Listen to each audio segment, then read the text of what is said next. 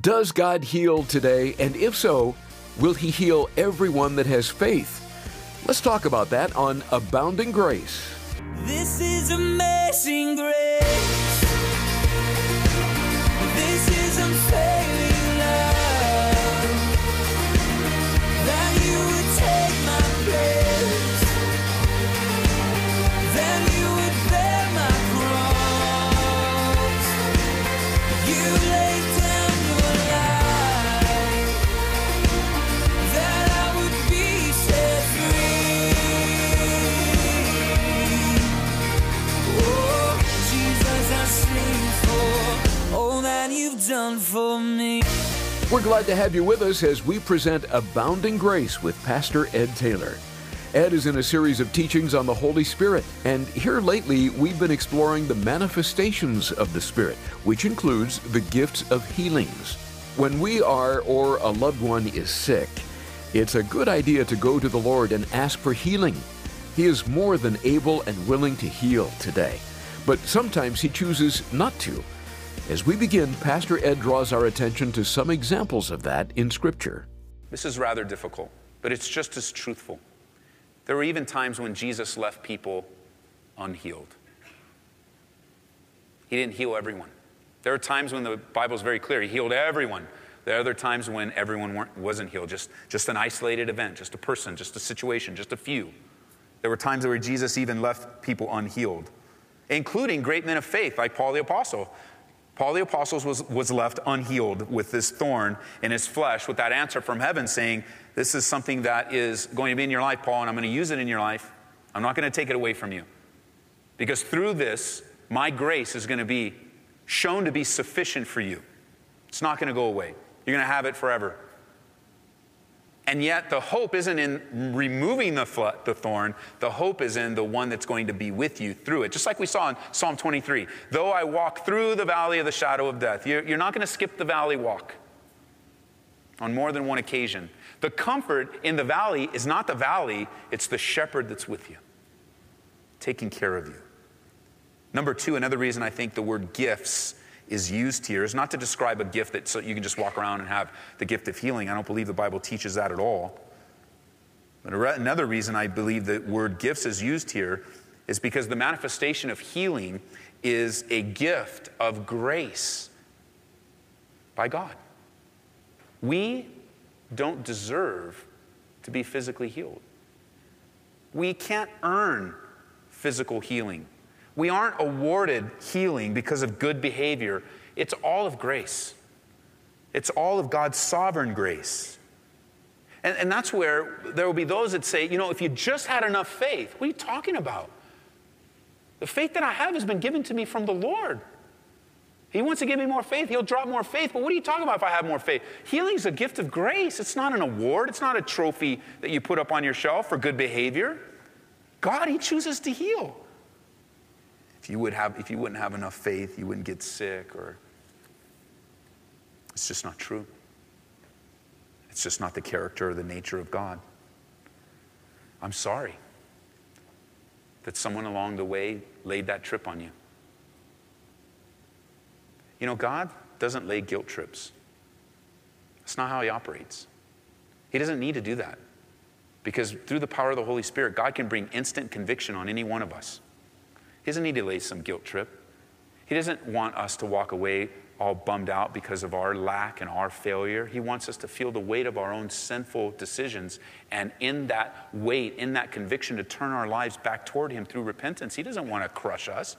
He doesn't want to do away with us. He doesn't look at you and go, well, there you are again, Ed. You're the same knucklehead you were the moment you got saved. You're not making any progress.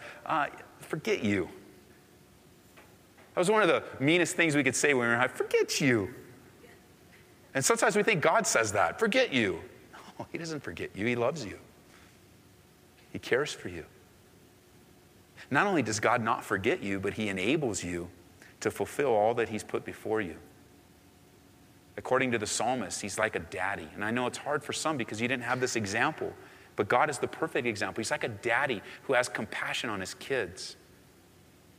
You're trying to teach little Chucky to ride his bike, and he falls off, and you just, get up, and he falls off again, and you kick him in the face again. He's all bloody and I'm going to do it, Dad. I'm going to do it. That's so dumb. That's not true.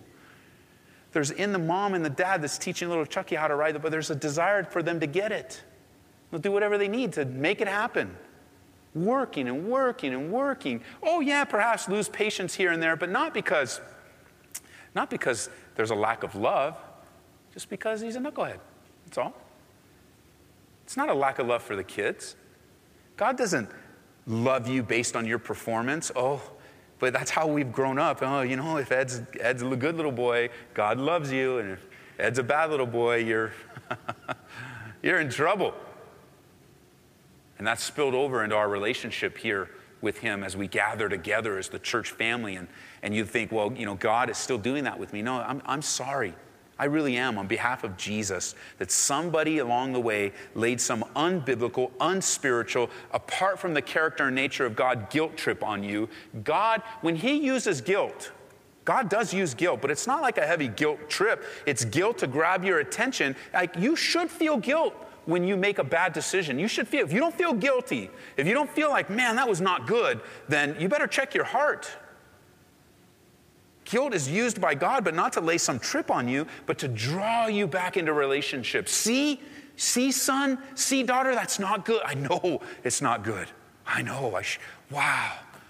Whoa, you don't want your conscience seared with a hot iron where you don't feel it anymore, where you don't care anymore. Those are the hard hearts of those that don't walk with the Lord. Those are the hard hearts of those who aren't hearing from the Lord. People lay guilt trips on you to motivate you. That's a religious action by some person that was used to try to control you. God doesn't want to control you. He wants to lead you by his Spirit. He's a shepherd, so he's taking care of his flock. He's not pushing you along. Come on, guys. Let's push you along. You got to keep moving. He leads you gently and lovingly. And the Bible says that when you're in tune with the Lord, that the sheep hear the shepherd's voice. And you can see that when flocks come together. You can see that in Israel. Sometimes they'll mix flocks. On one of our trips, we were able to see that, where they mix flocks, and you could see the shepherd call out, and only certain sheep would hear him. Because the sheep hear the shepherd's voice. And when you're in love with the shepherd, all you want to do is follow him wherever he goes, because you know he's going to take good care of you. When you look at the gifts of healings, healing is a gift from God. God loves you when you're sick. God loves you when you're healed. And ultimately, we pray for physical healing, but it's only temporary. Physical healing is only temporary. Because ultimately, we're all going to die from our last sickness. All of us. We live in a fallen world. And the wages of sin is death. But the gift of God is eternal life through Christ Jesus our Lord. And ultimately, all of us will shed this earthly body and we'll be given a new body. Amen? All you bald guys are going to have hair like all out here, man. Everything the way that God has intended. This is going to be awesome. Just everything, all the aches and pains, gone. You ever walk down the stairs and your body's making noise and you're just like, where'd that come from? I'll tell you where it came from. Age. All you young people, that'll never happen to me. Not true. It's going to happen to you. And the Bible says, listen, for we now see in a mirror dimly, but then face to face. Now I know in part, but then I shall know just as I'm also known. And now abide faith, hope, love, and these three, but the greatest of these is love. We're going to be known. We're going to shed these earthly bodies. We're going to take on a new, resurrected spiritual body that forever abide with the Lord. And those, listen. We talk about healing. I know that some of you have prayed for healing with your loved ones, and they did not receive physical healing. Instead, they went into the presence of the Lord. Let me tell you something. They were healed. They're in perfect health right now. And I can comfort you with this hope that you'll be reunited with your loved ones in Jesus Christ. Your prayers were answered, just not the way you thought. And there's the hope of being reunited. Some of you are here. You are walking miracles of the healing hand of God. God used a doctor in your life, used the wisdom of that doctor to bring healing. Everyone else said no, but this doctor hooked you up, found out what was going on, brought healing into your body as an instrument of God. Some of you were supernaturally healed.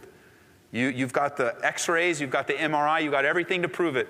You got the testimony, the doctor even signed it. You had the doctor autograph your x-ray because it's to the glory of God. But ultimately, none of us are going to live on this earth forever in these human bodies. And healing is a gift.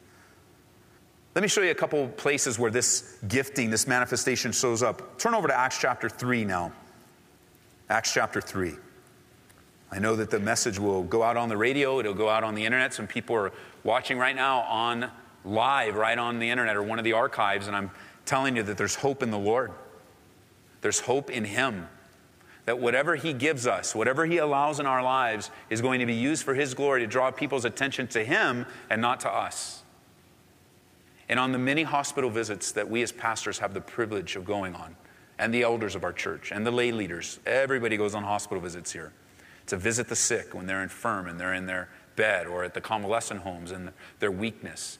I'll tell you, there is a profound difference between a sick person that's a believer and a sick person that's an unbeliever. It is palpable. You can feel the difference.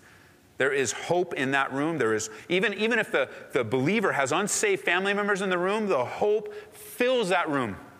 That person laying in bed becomes a bright, shining light of the hope in Jesus Christ. And of course, for that person that's not a believer, there's a hopeless scenario, but then hope comes in when you walk in the door. And you begin to preach the gospel of the hope of Jesus, of ultimate healing in Him, by repenting of your sins. I mean, tonight, if you are sick, the Bible says that you can call upon the elders. We'll anoint you with oil. We have it up here, and we'll pray for your healing. But let's just say you're sick and you're not saved. You don't have a relationship with God. Well, before we ever anoint you with oil, we're going to pray that you get saved. Because that's really what you're worried about physical sickness. I'm worried about spiritual sickness. That the concern is not just physically, but God has used this physical condition in your life to draw attention to the fact that you're lost, man. And your only hope is Jesus. Because even if physical healing did come, you're still going to die. And the Bible says that it's appointed once for a man to die, and then the judgment. You know, in some realms of Christianity today, there's this, well, you'll get a second chance after death. No, you won't. You know, you can go to this place in the middle, purgatory, and you can work it off, and people can buy you out. No, you can't. No, that's not true. It's not in the Bible. You don't have a second chance. Your only chance is right now. There isn't nobody buying you out of hell. The choice of hell and heaven is made tonight. What? You know, I hear you. I've been thinking about it. Let me go home and think a little bit more. Fine. Just understand that decision, because you made a decision, is a decision for hell. That's what that is. I respect you for wanting to think more. I respect you for wanting to process everything. But the more you think about it, the more you process it, the more you're going to talk yourself out of repenting of your sin. Instead of just believing on Jesus tonight and embracing Him as your Savior. And then automatically you have spiritual healing. By His stripes we are healed. Our sins are forgiven. Our life is made right with God. And it could very well be that God has physical healing for you as well. Notice Acts chapter 3. Peter and John going up to the temple together in verse 1. It was the hour of prayer. A certain lame man from his mother's womb was carried, whom they laid daily at the gate of the temple, which is called Beautiful, to ask alms from those who entered the temple. He saw Peter and John about to go into the temple. He asked for some money. It'd be really quick for us to put our hand in the pocket, see how much change we have, and just throw a few coins that way. That wouldn't be unusual, wouldn't be unloving, it wouldn't be uncaring at all. We have people asking for alms all the time, aside of the freeway off-ramps, different places outside of the stores. You can get so hardened to them, you don't even have a heart for them anymore. Just be careful. Well, look at them. Look at the shoes he's wearing. Who cares what shoes? Has God spoke to your heart about helping someone in Jesus' name, and you're worried about what shoes he's wearing? Or look, just be open to the Spirit. What if you're in need? You want us checking your shoes out? Or do you want us helping you in Jesus' name? You get so hard. Oh, I know, you possibility of being taken advantage of and such is always there. But be open to the Spirit. That's what Peter's doing here. Guy's just asking for money. He's open. He could have put his hand in his robe and pulled out a few coins and threw it that way, but fixing his eyes on him with John, Peter said, "Look at us." Now the Spirit's moving. He gave him his attention, expecting to receive something, and Peter said, "Silver and gold I don't have, but what I do have, I give you in the name of Jesus Christ of Nazareth. Rise up and walk." Wow. The gifts of healing is going to manifest here along with the gift of faith in verse 7. Verse 7 is heavy duty. Took him by the right hand and lifted him up. And immediately his feet and ankle bones received strength. Powerful. Word of knowledge that this guy had faith to be healed. Gifts of healing, there's healing here, and the gift of faith to pick him up. When all the while he could have just thrown a few coins out his way and just went into the temple to pray. He could have had a hard heart and just said, "Forget this. I've seen this guy week after week. I give him money every week. I'm not giving him anything anymore. Look at him after." Instead, he's just open. Are you open? You never know what God's going to do when you're open. You never know what God has in store for you. Just stay open. Say, "Oh, whatever, Lord. I belong to you, Jesus." Who knows? Maybe that's why you aren't seeing the Spirit of God move so much in your life, because you're not open. Well, notice chapter 5 now. We're in the book of Acts. This gifts of healing. Pick up in verse 12. Ananias and Sapphira, they experienced something. They experienced being slain in the Spirit. Literally. They didn't get up. Try to bring hypocrisy into the church. Peter, he's walking in the Spirit. He nails it. Why are you lying to the Holy Spirit? Why are you lying? And God just takes them both out, and that's a whole study in and of itself. Verse 12, through the hands of the apostles, many signs and wonders were done among the people, and they were all with one accord in Solomon's porch. Yet none of them, the rest, dared join them. The people esteemed them highly. Believers were increasingly added to the Lord, multitudes of both men and women, so that they, look at this, verse 15, they brought the sick out into the streets, laid them on beds and couches, that at least the shadow of Peter passing by might fall on some of them. They were superstitious in the first century. They thought it was the shadow healing them of Peter. It was really God. God is moving in a mighty way. How do we know that? Verse 16, also a multitude gathered from the surrounding cities to Jerusalem, bringing sick people and those who were tormented, and they were all healed. That's a big word, that word all. There was a massive move of the gifts of healing and brought healing to all that were brought there into Jerusalem in this time period.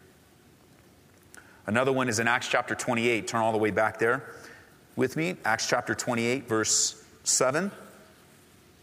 This manifestation of the gifts of healing. Pick up with me in verse 6. Well, actually, let's go from verse 1. Now, when they had escaped, this is Acts 28, they then found out that the island was called Malta, and the natives showed us unusual kindness, for they kindled a fire and made us all welcome because of the rain that was falling and because of the cold. And when Paul had gathered a bundle of sticks and laid them on the fire, a viper came out because of the heat and fastened on his hand. So when the natives saw the creature hanging from his hand, they said to one another, "No doubt this man is a murderer, whom, though he has escaped the sea, yet justice does not allow him to live." And so he shook off the creature into the fire and suffered no harm. However, they were expecting that he would swell up or suddenly fall down dead. But after they had looked for a long time and saw no harm come to him, they changed their minds and saw that he was a god. So fickle, man. Now in that region there was an estate of the leading citizen of the island, whose name was Publius, who received us and entertained us courteously for 3 days. And it happened that the father of Publius lay sick of a fever and dysentery.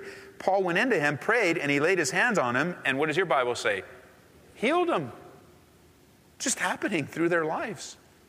It would show up. This manifestation, the Spirit would come and there would be healing as he was sensitive to the Spirit. And now, when I talk about this, when I step back, and I look at this gifting, it's easy to look today in our life and compare with the early church and what we see and experience and wonder, why does there seem to be, and I emphasize the word seem to be, why does there seem to be a lack of healing today, like we see here?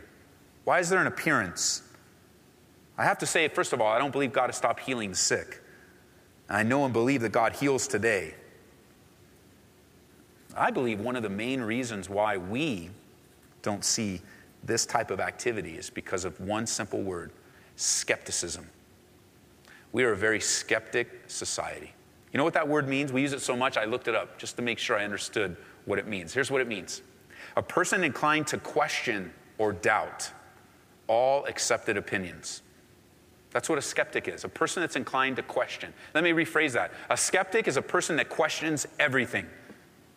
Skeptics usually have on the back of their car, question authority. And they could even add another one for them if you want to make some money. I'll just give you the idea. Question authority and everything else. That's a skeptic. A person that denies rational thought. A person that denies the possibility of knowledge and truth. Where there's healing and it's just denied. It's true. God healed. But the skeptic denies it. Pastor Ed Taylor explaining how skepticism can often keep us from experiencing the healing that God wants to give us. And this is Abounding Grace. Ed, as you know, there are two extremes when it comes to healing. In one camp, you have those who say God doesn't heal today, and on the other extreme are those that would tell us God will heal everyone as long as they have enough faith. But Scripture teaches something far different than these two views, doesn't it? I can speak to that. It's very clear that God doesn't always heal our temporary sicknesses, and I can get so discouraged, quite frankly, by the two different extremes. The extremes that it's your fault. I mean, that one really ticks me off. It's your fault, and it's all about you. And if you just had more faith, and if you just gave more money, I can't. Just saying it out of my lips just is so frustrating to me, and pains me to hear that. I don't believe God has stopped healing the sick. I know and believe that God can heal today, that He does heal today. And when we pray through James chapter 5, if anyone's suffering, let him pray. If anyone's cheerful, let him sing psalms. If anyone among you is sick, let him call for the elders of the church. Let them pray over him, anointing him with oil in the name of the Lord. And the prayer of faith will save the sick. I believe that God will heal and raise you up. I believe that. But I know that being caught within the extremes can be very discouraging. And God heals, but He heals. Like, remember, the manifestation of healing is not a power given to a man, like the frustrating televangelist that will rent out the local arena and call everyone into it to bring their sick, and they have empty wheelchairs and canes. I mean, I'm certain that God even will use that to heal, but what you see there is not real. Because if that man really had the gift that he says he has, that the Bible says he doesn't have, but he says he does have, then he should go to Children's Hospital and empty out the cancer ward, empty out that whole thing. But he doesn't, because there is no such thing. God is sovereign in all His dealings with us. It's His will, and He knows what's best for us. Why isn't everyone healed? I don't know exactly the ways of God. There's a lot about this that I don't understand. Paul seems to indicate that, that you could even heal others, and while yourself remain sick, because Paul was able to be used to heal others, but he stayed sick. But the Holy Spirit is sovereign in giving this manifestation, and He uses it to bring God the most glory. And I have to say that even through the things that I've been through, that I hated, that I don't want, that I wish I would be taken away, I do know this. God has used them to bring glory to His name and encourage many people. And I just want to be used by Him, sick or not sick, because I think there's a real sense that all of us are sick and we're heading toward heaven. So may the Lord give us a heart for the soon return of Jesus Christ. I want to remind you, if you missed the first portion of Pastor Ed's teaching on the gifts of healings that we aired yesterday, you can hear the complete study online at calvaryaurora.org. Do you, like so many, have questions about why God allows difficult things into our lives? Or maybe you're mourning a loss or just want a clearer picture of God's heart for those in pain. If so, The Prisoner in the Third Cell by Gene Edwards is a must-read. In it, the author explores the life and death of John the Baptist. You'll look at the seemingly unfairness of John's situation in prison and the heart of God in the midst of it all.